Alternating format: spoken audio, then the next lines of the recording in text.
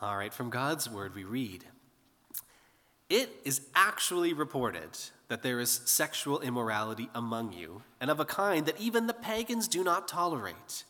A man is sleeping with his father's wife. And you are proud. Shouldn't you rather have gone into mourning and put out of your fellowship this man who has been doing this?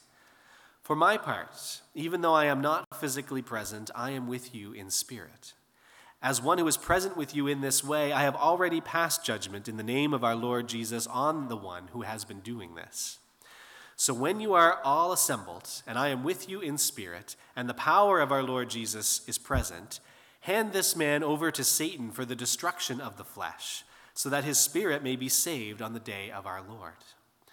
Your boasting is not good. Don't you know that a little yeast leavens the whole batch of dough?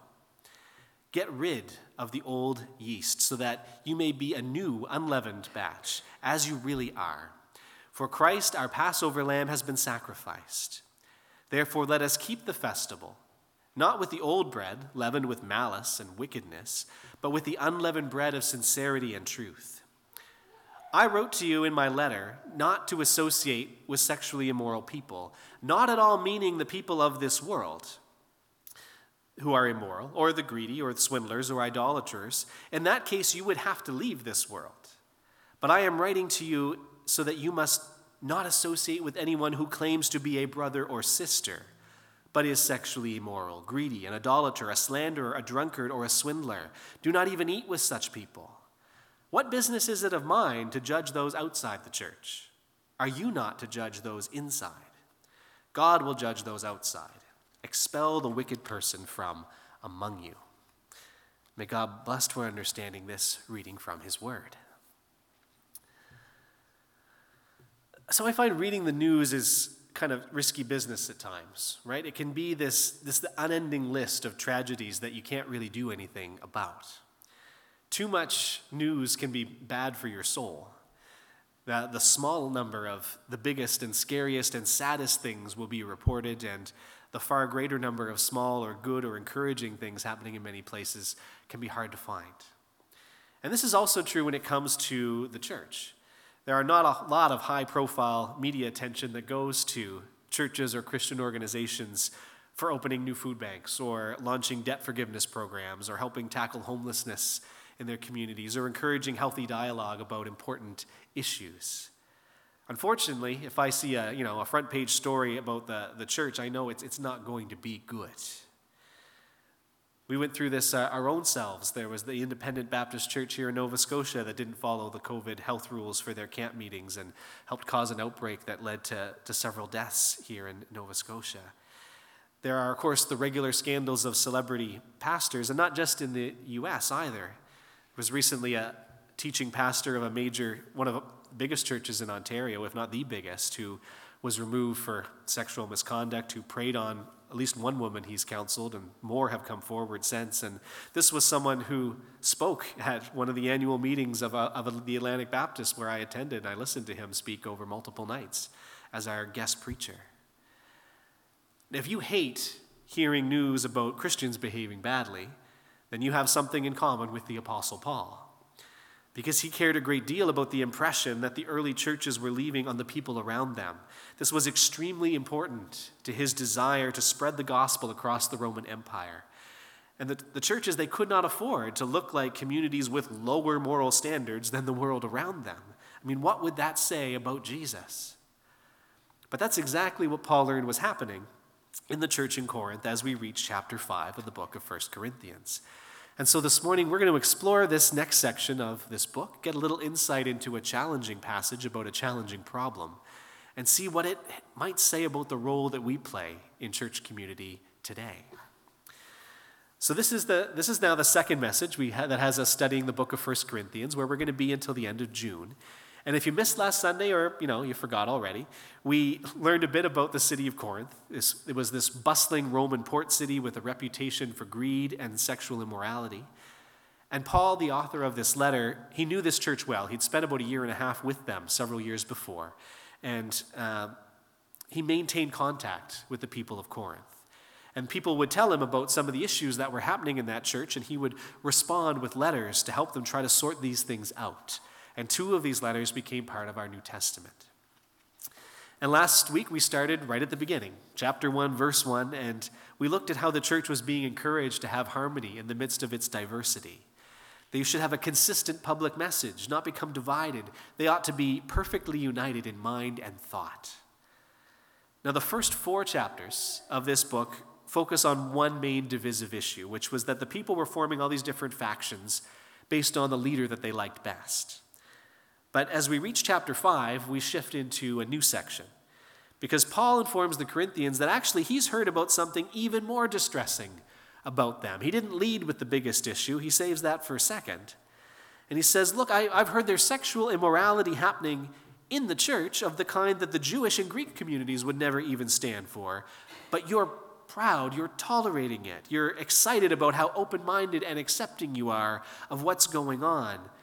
And I don't think you realize the harm that you are doing by refusing to act, the harm to the church community, the harm to the person who is involved in this situation, and the harm to the witness of the church in the wider world. So what's going on? And based on everything that Paul tells us, the scenario appears to be this, that there is a man who's part of this church, and he's in this ongoing sexual relationship with his mother-in-law. And it's not clear if they're married or if they're living together, whether the father has died or the mother-in-law divorced the father to be with the son, but none of those details really change the fact that this is bad. This is really not okay. And maybe in the city of Corinth, among some of the pagans, this wasn't that remarkable. This was a very libertine culture, which is why Paul talks about sexual immorality so much, because it was such a major issue associated with that city, a struggle for that church. But both Jewish and Greek teachers condemned this kind of behavior. You do not marry or shack up with your mom, even if she's not your biological mom. Leviticus 20:11, in fact, says, if a man has sexual relations with his father's wife, he has dishonored his father. Both the man and the woman are to be put to death. Their blood will be on their own heads. Now, Paul, of course, doesn't advocate for the death penalty. The church is not ancient Israel. The correct response, he says, is mourning, first of all. There should be deep sadness and regret that this is happening in their midst. And not only that, but Paul says, I've already passed judgment in the name of our Lord Jesus Christ. And he proceeds to explain what he feels the consequences should be. So when you are assembled, and I am with you in spirit, and the power of our Lord Jesus is present, hand this man over to Satan for the destruction of the flesh, so that his spirit may be saved on the day of the Lord. So Paul wants he wants the church to gather publicly to expel this person from the church. No more participation in the life of the church so long as he refuses to repent of what he's doing. And the language here can be a bit confusing, right? Hand this man over to Satan for the destruction of the flesh. Sounds especially ominous.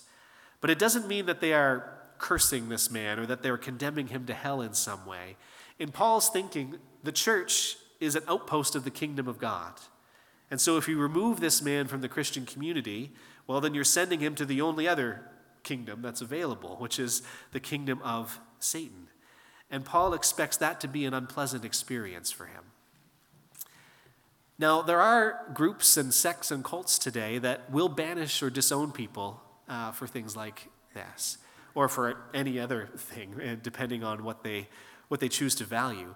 Jehovah's Witnesses are one, for example, that practice shunning at times. And if someone has been shunned, then the whole congregation is not to have any contact with them at all.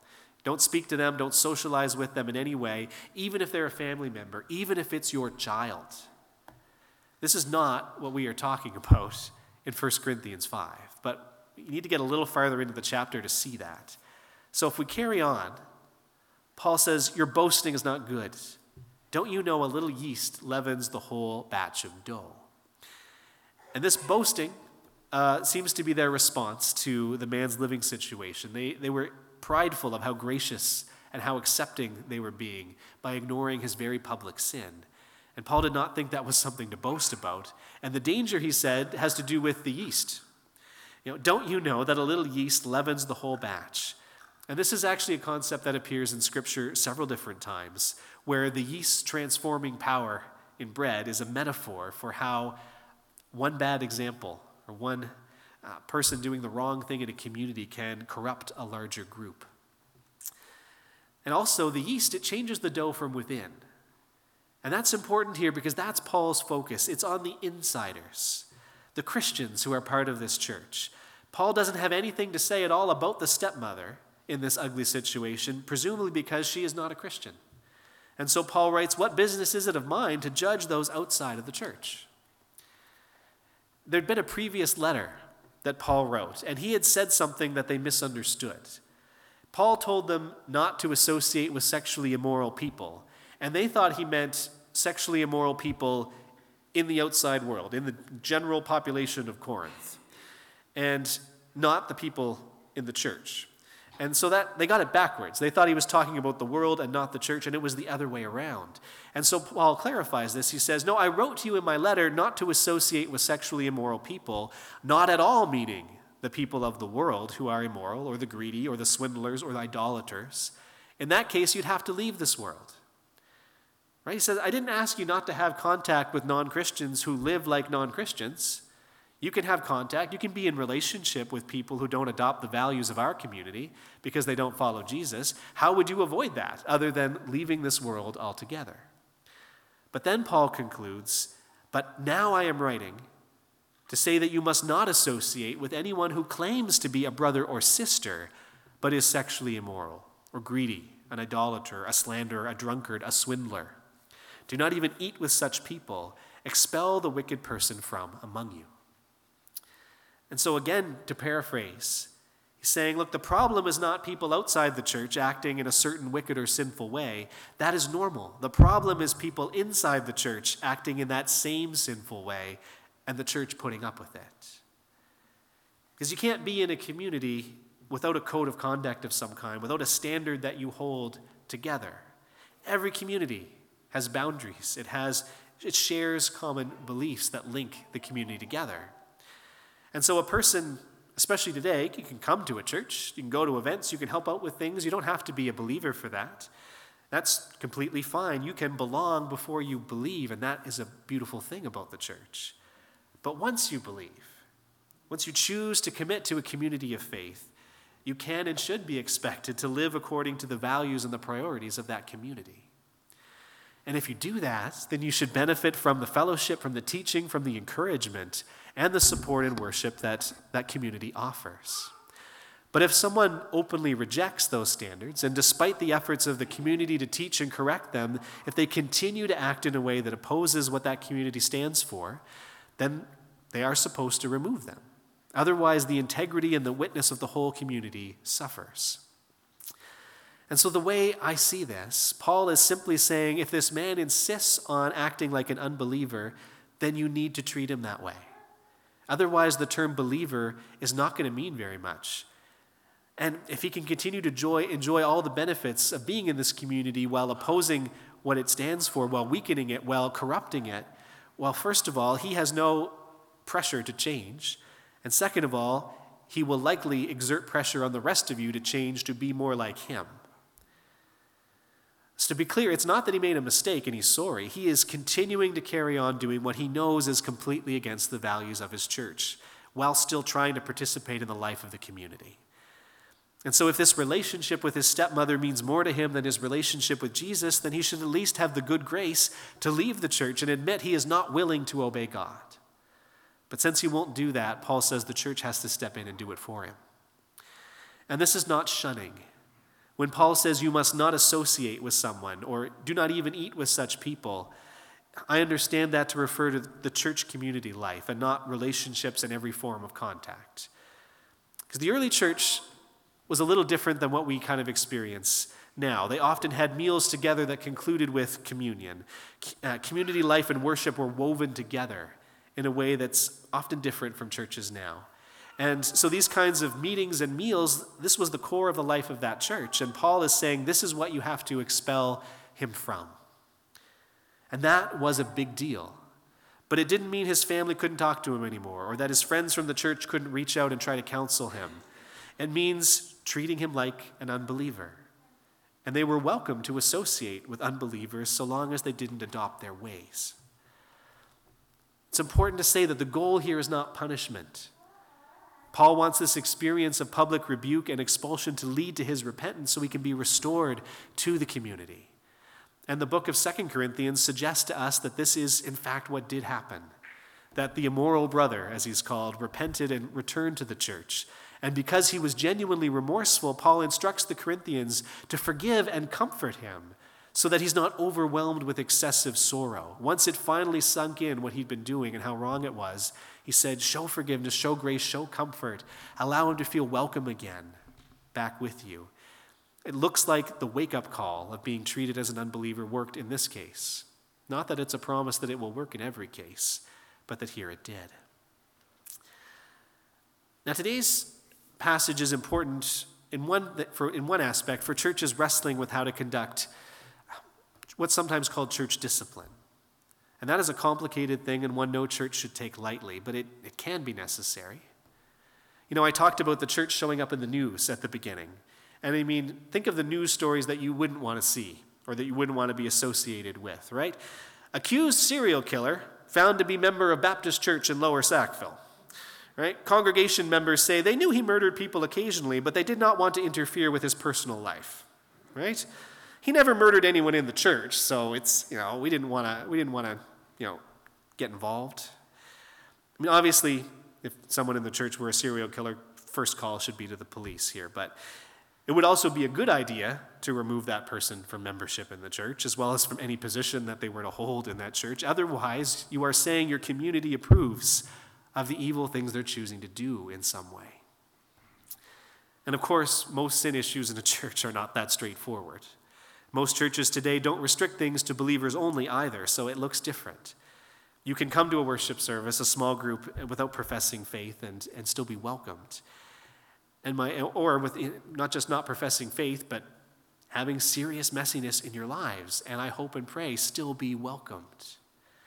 But my hope would be that anyone who's still spiritually uncertain would eventually reach the point, thanks in part to the life of the community and the love of Christ they find there, that they'd be able to say, Jesus, I don't know everything I need to know, and I'm not sure I feel everything I ought to feel, but I do believe in you.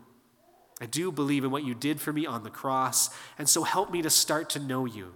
Help me to live as your follower. You can pray something like this anytime and pursue Christian discipleship for real. But until then, anyone who's respectful of what we're doing, of course, can come and participate. And so in modern church discipline, usually treating someone like an unbeliever simply means perhaps revoking church membership if they were members, and perhaps removing them from positions of trust or responsibility because they can't be held up as a positive example to others. Okay, brief pause, brief realignment here, because I hope this has made some sense of this somewhat challenging passage and about what church discipline is and what it isn't. But at this point, you might be wondering why. On the day we're dedicating my son, I would pick a passage that's about incest and excommunication, okay? And I didn't pick this passage specifically for the child dedication. This is kind of how just the series rolled out. But I do have, I think, a connection, and I hope an important one. And by the way, it's not because at the end of the service we're planning to kick anyone out or anything. Just please don't be nervous about this. This is not where we're going. Rather, I just would like to ask that question of what's happening if we stand as a congregation and if we pledge our best, especially to those youngest people in our church family, as we do when we dedicate children in our midst. What do we think that means? Is it, well, okay, I might volunteer in the Sunday school, or I'm going to at least help keep the lights on. Okay, that helps. But I hope that's not all of it. And I hope it's even more, too, than deciding that, well, yes, I will be nice to the children here, and I will even try to take some interest in their lives as they grow up in our midst. That's valuable and wonderful, too. But it's still not all that we can and should bring to these children we've agreed to support and who need the best from us. Because they need us to act like a community of believers, carefully and consistently. Or to put it a different way, one of the best things that we can offer to others, whether they're young or old, is the opportunity to belong to a community that isn't judgmental, but does properly judge itself. And if you remember back to chapter 1 of 1 Corinthians 1, Paul began with the greeting that also defines a big part of what church community is. He says, "To the church of God in Corinth, to those sanctified in Christ Jesus and called to be his holy people." Sanctified means set apart. We're to be a community that is set apart from the rest of the world, set apart from its way of thinking and from its allegiances and loyalties, and to be the people who, as Paul writes, to be set apart from sexual immorality or greed or swindling or idolatry. We are called, he says, to be God's holy people. And the community should look then and feel and truly be different from what you find in any other. Not a social club that gathers in the shadow of a cross or people who are simply finding comfort in familiar rituals, but those sanctified in Christ Jesus and called to be his holy people. Or in other words, desire to be Christ-like and make sure you show it. Because if as a community we fail to do this, then guess who the very first people to notice will be? Right? It will be those children growing up in our midst, wondering why it is that they're being taught one thing in Sunday school when the grown-ups don't actually seem to live that way. If we fail to rightly judge ourselves, then they'll be the ones who end up casting judgment on whether we are sincere in our beliefs or if we are hypocrites.